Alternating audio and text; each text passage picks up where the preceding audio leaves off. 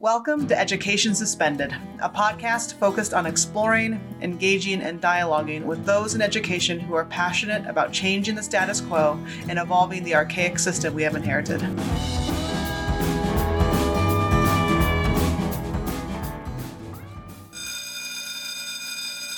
Hello, everyone. Jessica Pfeiffer here, one of the hosts of Education Suspended.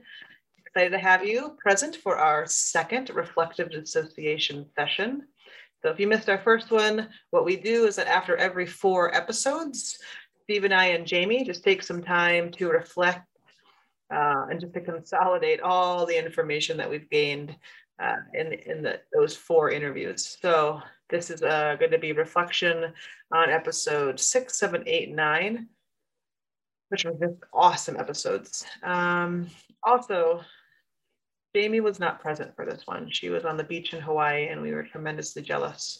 But she's having a great time at home with her family, and we're so glad that she was able to finally get home. I think it had been about 2 years, so she deserved this hardcore. She does so much great stuff for us and has had quite the year. So thanks, Jamie, for all you do. All right, y'all, enjoy our reflective dissociation. We announce who wins the backpack on this episode, so stay tuned for that. And I know we've said it a couple times, but please, it means a lot, honestly, if you can take a moment and to write a review wherever you listen to podcasts. It really helps us spread the word, and you are helping already, right? We hit 2,000 listens last week, which just was mind-boggling and so amazing. But if you have not already, please, it means the world to us. Just write a review, let us know what you think. It helps us get it out there to all those in the world of education. Okay, make sure you all taking care of yourselves. Here's Education Suspended, our reflective dissociation session. Welcome everyone to our second reflective dissociation session. Steve and I are feeling both a little, we wouldn't say uncomfortable, but the boss isn't here. I'm out of my element. I know we're both out of our element. And Jamie's on the beach in Hawaii, or what? On the beach in Hawaii. Yeah. Living her best self. I asked her girlfriend Katie if she wanted to join us today, and she goes, "No, thank you." And then I asked my wife Krista if she wanted to join us, in which she admitted that she hasn't listened to all the episodes, so that was fun. And then she said, well, I could talk about the book Dune, because that's what she's listening to. But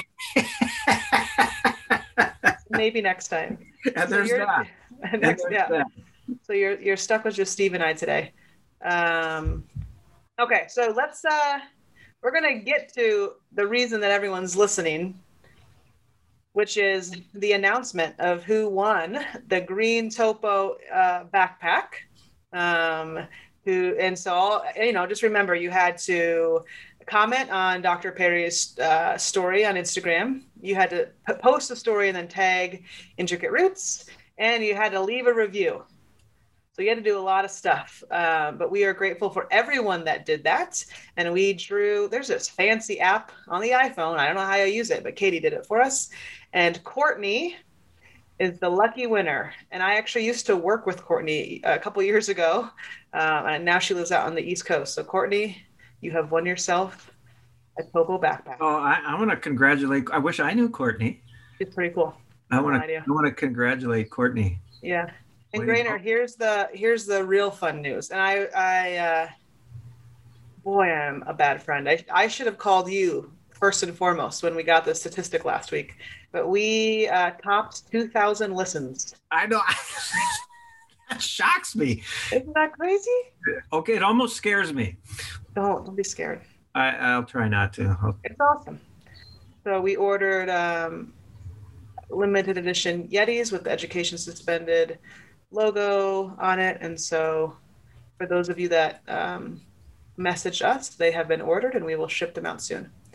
But anyway, we have got a lot of episodes to kind of reflect on, and we don't have all day, which I feel like we could actually talk all day about these. They were so good. Well, right. And 2 of them were childhood friends. Yeah. Which was really fun for us. Yeah, absolutely. So for episode number 6, right, that was with Bucky. And Bucky was the teacher out of Minneapolis, right near Stomping Grounds, Grainer. And I really liked his episode. I think I have to, and maybe you can kind of fill me in on your thoughts of this, Grainer. I actually, after we recorded that, I had a lot of anxiety because at one point in the interview, I made a comment about, when we first asked Bucky to be on our podcast, he said, "I'm not a traditional teacher." And I go, "Oh, well, that might be better." And I just, and I know I talked about it a little bit on the intro, but I thought about it a lot. I just didn't want teachers to feel like I was saying something negative about their training, because he doesn't have traditional teacher training. Right. But I don't know. I thought about that quite a bit. I think back to Buck. I actually tried to go visit Bucky, but we just couldn't work it out. It's going to happen though. I'm going to go down and see his school. But Bucky, first of all, he's just not a traditional. He's not a traditional guy. And it wouldn't. No, I don't think you were disparaging of traditional education that any of us teachers received. I say one thing about teacher education is most of it happens when you're, and this is not to, I loved my college experience. I went to the University of Sioux Falls. I thought I learned, I thought I had great folks helping, but you really learn so much on the job. And teaching is an experiential learning. You have to be in the field to really learn it. I mean, I felt foundationally strong, and yet it was really on the field that you learn it. And I think Bucky's he's a man of the field. He's a man of the nature. He's an eagle guy. Yeah. Oh, that eagle example was phenomenal. I loved it. The not labeling the behavior, just describing. I love that. And I don't know. I think sometimes not maybe having the traditional training, he might feel more a sense of safety to think outside the box for things to do with his kids. I think, and I don't know for you, if it was, with the traditional training, is it harder to kind of break that and say, no, I'm actually going to do things different? Jessica, it's really an individual thing. And I can only speak for myself on that, but I love the foundation, but I really wanted to be creative in the classroom. And I wanted to think outside the box. And I think a lot of teachers do. I hope they still do. Oh, absolutely. Here's what I feel sad about, though. I think the box is smaller and tighter than it used to be. That's fair. Which maybe surprises people, but I think there's more. 20 years ago, there might have been more freedom of self-expression as a teacher than there is now. Because, and we've talked about on this podcast before, when education sort of took on the business model, and very data-driven and very results-oriented, it scared people away from creative teaching. Yeah. Now, clearly, Bucky is not afraid of that. Yeah. And I think that's why he works with non-traditional kids. Yep. Absolutely. I think that's true, Grainer. And I think the other piece that really stood out about Bucky's interview, and just his partnership, his utilization of kind of the environment that surrounds him, is nature.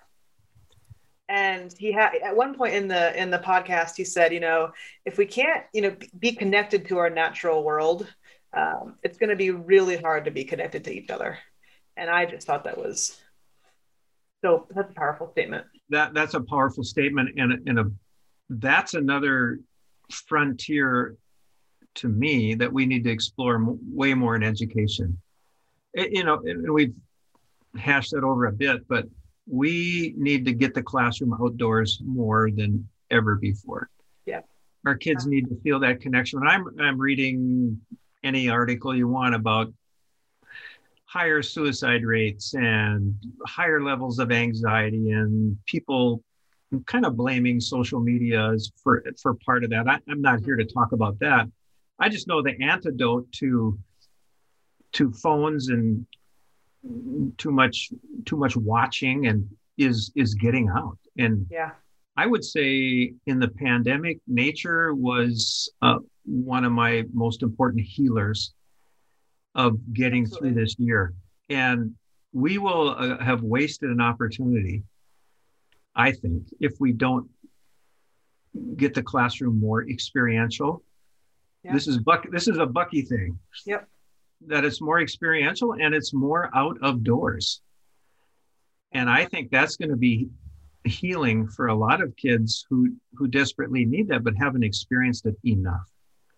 Absolutely. Well, and it's interesting. It's a very natural segue into episode number 7, which was with Leisha, right? And she's the director of the Downtown Denver Expeditionary School. But here is a school in the middle of a city that is intentional about getting their kids outdoors, right? It would be easy to make numerous excuses about their location. They go on camping trips. They are going to parks. They don't make any excuses because they also know, the value of regulation. So it's interesting that they just kind of align that with their philosophy and they make it happen. Yeah, and they live up to their name, don't they? Yeah. As an expeditionary, but they're so intentional about it. Yeah. And I think, again, we all can learn from that example. You have to plan it. You have to be intentional. Now you're triggering lots of memories in me of taking kids camping. I remember almost burning down a shelter belt one time, but oh Lord, we survived. But I had 4 kids almost drown on me one time. So there's dangers involved. And of course, I was young and stupid, but young and stupid enough to do it.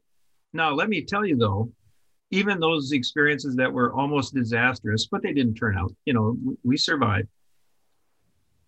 The relationships that came out of those trips, that's taking kids who no one ever took them camping. In fact, I remember driving down the highway in a car and one of the kids was screwing around, and the biggest, toughest kid of the bunch, and he was big and tough. I wouldn't have wanted to dealt with him myself. Mm-hmm. He just said, "Hey, you knock it off." He said, "No one ever takes us out of town." No one ever took me camping. Don't mess us up. And I saw that kid, 3 or 4 years later in a city park, and sad but true, he drove his motorcycle right across the grassy lawn of that beautiful park just so he could say hi to me. Oh, I love it. Because I took him camping, and you know what? Did I ever have trouble with him in school after that? Not a wink. We were connected. Yeah. And nature was part of it, but it was the intentional effort to do it. Piece. I was going back and reviewing all my notes for our session tonight, and I had intention or some form of that word written like 5 times on my notes that came out of Alicia's mouth, right? Just the role of intentionality and the importance of it in all that you do, right? They were intentional about their shift to bringing kind of, neurobiological concepts into their school, intentionally shifting away from fear. And then, I think she even stated like that theme of intentionality became their through line in all things, which is so needed. It goes back to my favorite Father Richard Rohr quote: "Is you can't think your way to a new way of living, but you can live your way to a better way of thinking." Yep. I probably butchered that quote maybe, but it's close. Works. But you got to be intentional and you got to act. Yeah. And then you can make change. Yeah. And thinking your way won't do it. It's not going to do it. And I really love that interview because I have actually been a consultant with that school for 3 years. And so just, watching that system shift has been beautiful. And they're doing good work. So I really enjoyed the interview, and I was grateful that she gave us her time and that they took the risk, right, to build a school in the downtown. I got to meet 4 of those teachers just today, and you knew that meeting was. You couldn't attend our meeting, but I got to meet 4 of them, and you can tell they're on that mission. Yeah. They were. Yeah, it was really, really fun to meet them and see what they're doing. And what I really meant to say about that is they're not satisfied. No. They're taking the neurobiological piece to a whole nother level. Yep. And it's infused throughout their school. A lot of it, thank you for your leadership that got them to this point, but they're not satisfied that that's enough. Yeah. Yeah. And yeah. And it, I appreciate the thanks, because it's been a journey, but they've done all the work. It's their leadership, and it's, I don't know, yeah, the importance of leaders putting their staff first, I think, is also what Alicia kind of showed us, right? Of she can focus on her staff, so the staff can focus on the kids. Yeah, haven't we learned that lesson? Yeah, exactly. Have we learned that lesson in our work? Exactly. You don't even need to talk about the kids. I know. Just yeah. I mean, obviously we care about the kids, but you take care of the adults, the kids will be taken care of. Yeah. And that's what we're seeing everywhere, that the first focus is your adults, your staff. Yep. And, in episode 8, I believe, with Dr. Perry. Now, then, Dr. Perry, episode 8, and Bobby Jean, episode 9, for both of us, I think were really fun. Not that our other ones weren't really fun, but you have known Dr. Perry as a friend for years, right? You grew up together, and I grew up with Bobby. So to interview our two close childhood friends, was so cool.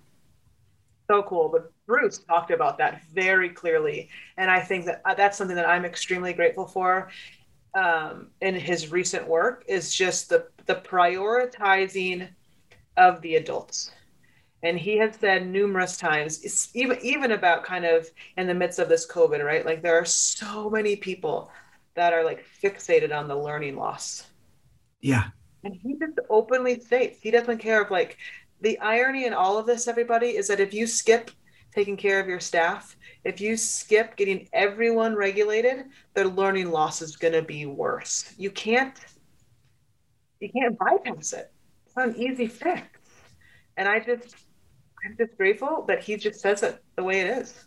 Right. And it makes us feel better about starting school in the fall, where if people are really listening and really paying attention to their staff and their kids, they realize catching up is a fool's errand. Yeah. I actually loved his metaphor. He said, we've been through a really hard year. We're a car that's leaking oil and barely moving. But we got 50 miles to go, and we got enough gas to get there, but we might blow up the engine. So don't speed up, slow down. I love that. And that back off. That analogy was the one that Courtney, who won the backpack, that's what she put on the Instagram post. That she goes, I loved the car analogy. So there you go, Courtney. There you go.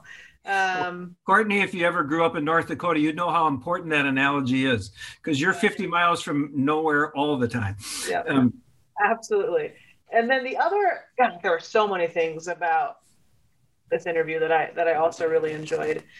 But I think one thing that I have been saying for quite some time, because of the work that I do with you, Steve, right, is just for myself professionally, the lights didn't come on, right? The pieces didn't fit in the puzzle until several years ago, when I realized how much of a privileged curiosity is to our kids. Yeah. Right. And I remember you kind of teaching the cycle of learning for the first time, and me sitting there like, excuse my French, holy shit, it is not a level playing field. And I think I knew that, but to learn about it from a brain lens is what I needed. And then hearing Dr. Perry, right, one of the smartest people I know, within the first 5 minutes of this episode say, I was not a studious student. I was a curious student. Yeah. And look where he's at. Yeah. Well, and he absolutely was. He's the most, well, that's one reason I had to pitch in and ask a bit more about that too, because he was the most curious friend I had. And even at a teenage level, I knew it. And it rubbed off on us to make us more curious. But I going back to what you just said, I was not a studious student. I was a curious student. Boy, we need to make more curious students. Yeah, absolutely. We need to make that happen. Well, and I know a lot of folks, if you're listening, you've probably already purchased his new book that's been out for about two weeks. But I do want to just put another plug in there for the book of What Happened to You. It is so well written, so digestible, and the back and forth flow that him and Oprah use is genius. So if you have not already purchased it, I just bought 181 copies for my school district. I didn't. My boss, Jessica Omeride, did. My mom has the book and she's read it in under a week. It's good. It's good. Anyway, I had to plug that piece. Now, speaking of curiosity, that is the through line between his episode and Bobby Jean's, which was episode number 9. And I think we even titled it like Dancing Your Way to Curiosity. Oh yeah. You know, there was something about her interview left me speechless so often. And she was speechless so often, but not because she didn't know what to say. I thought she was the most interesting person to interview because we both had to learn to listen. Yeah. She was so present in the moment, and she was never in a hurry to answer. That's like, what do you do in a podcast when we had to let silence happen, and silence is powerful. We actually had a session on silence, so that's a topic for a different day. Yeah. But didn't you notice how Bobby's so pensive, so contemplative, maybe? I just kept waiting for her answer, but then I finally got used to it, and I knew it was coming. And I don't know if that's her dance background or just who she is as a person, but I found it just to be present. I found that presence very fascinating. Yeah. And then I don't know, her whole life is very fascinating. Yeah. It was and another thing that, there was a certain level of sacrifice, for Bobby Jean.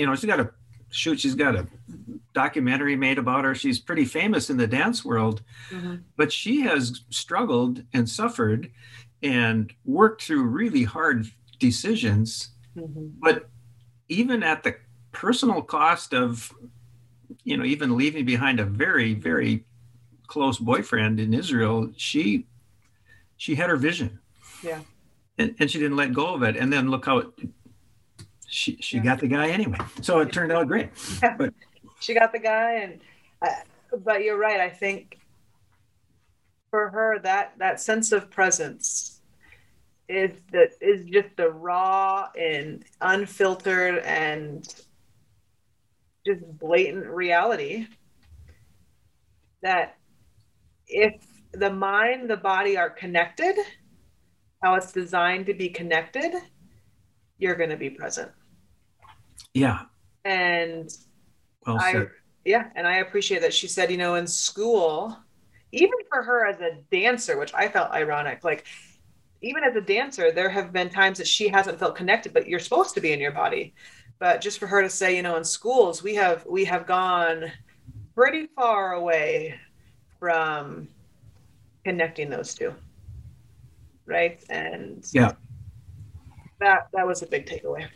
Yeah, that's a huge takeaway. And that's another, important aspect to understanding neurodevelopment, understanding the place of movement, rhythm in the whole tapestry of education I don't even know, Jessica, I wouldn't even know if I say it's been lost. I think it needs to be found. I don't know if it was ever there, maybe much more in a one-room country schoolhouse or way back, but the institution of school really took a lot of that away.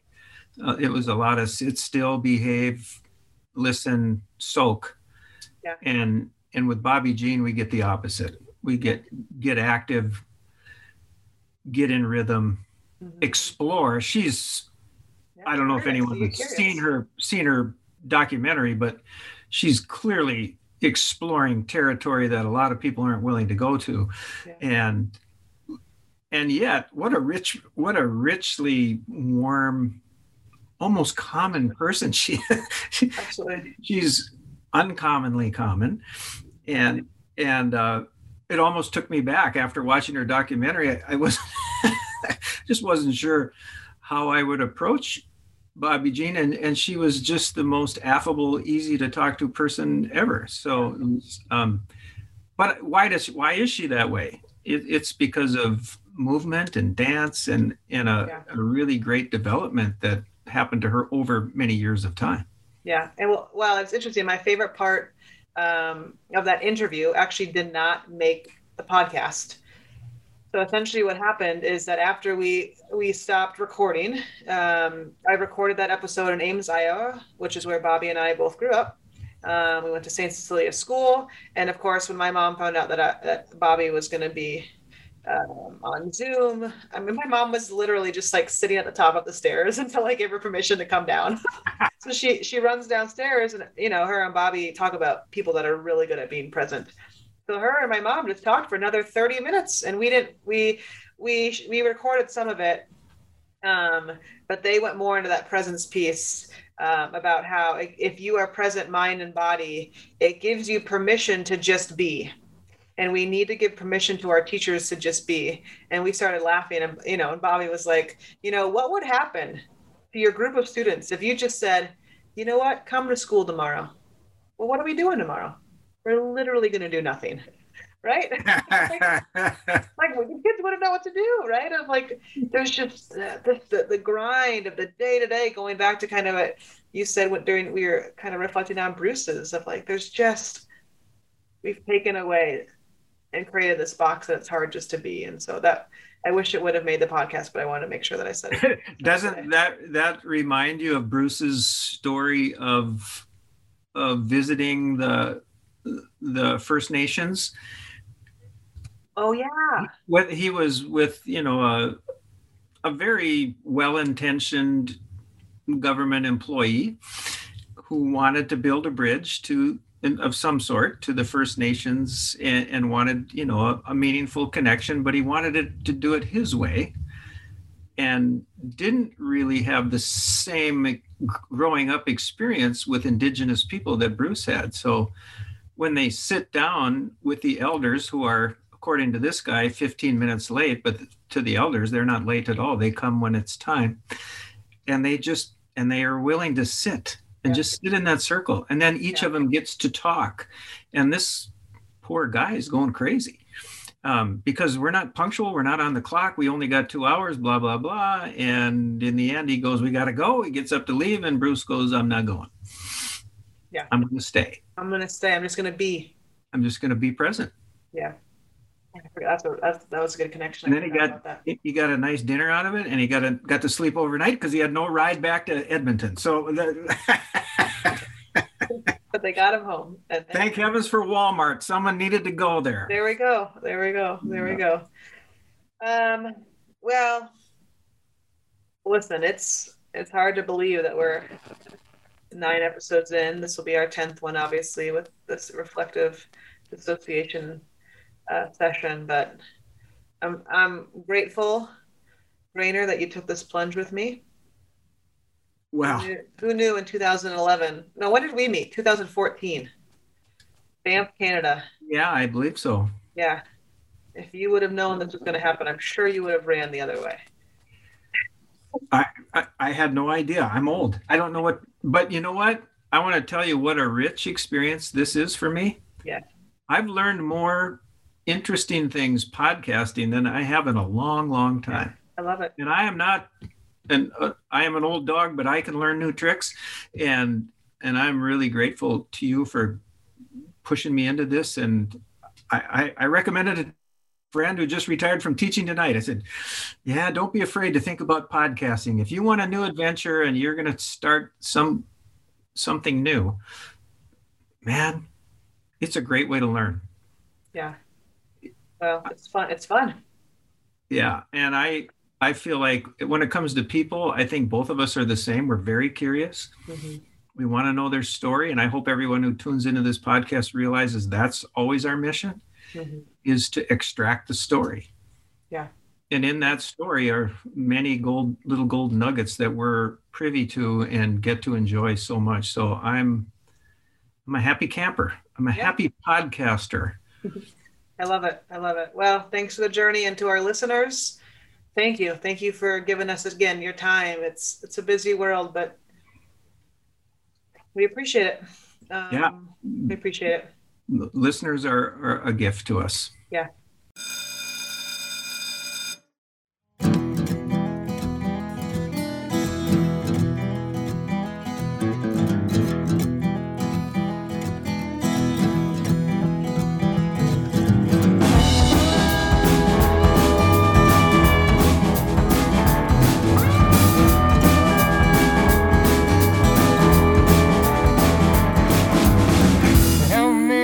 Shuffling down the pavement, carving out his name in the city storm.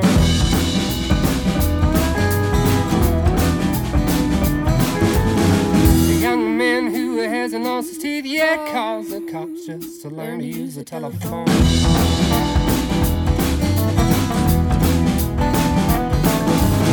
The train of cars just laughing at the sunset's cold as hell, 'cause the devil takes a back road.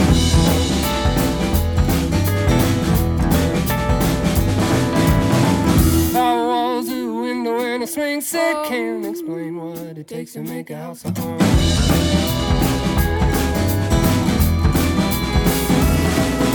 All I know is begging, borrow, sorrow.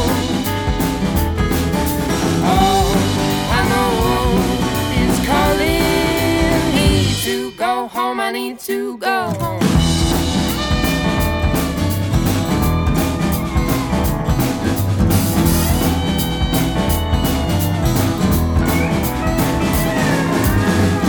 She asked me to be patient, Mom says, harvesting my young born.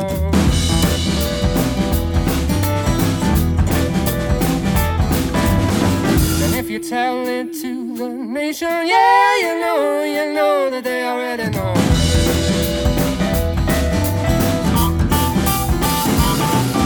All I know is begging, borrow, sorrow.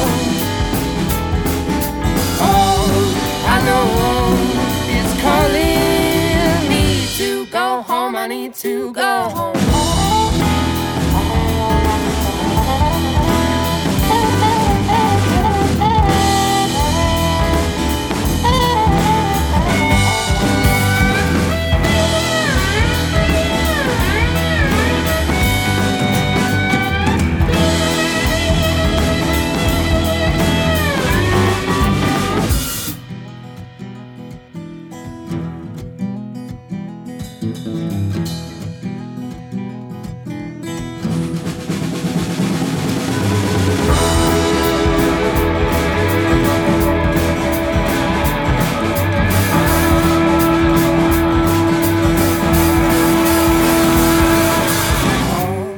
I know is begging, borrow, sorrow. All I know is calling me to go home. I need to go home.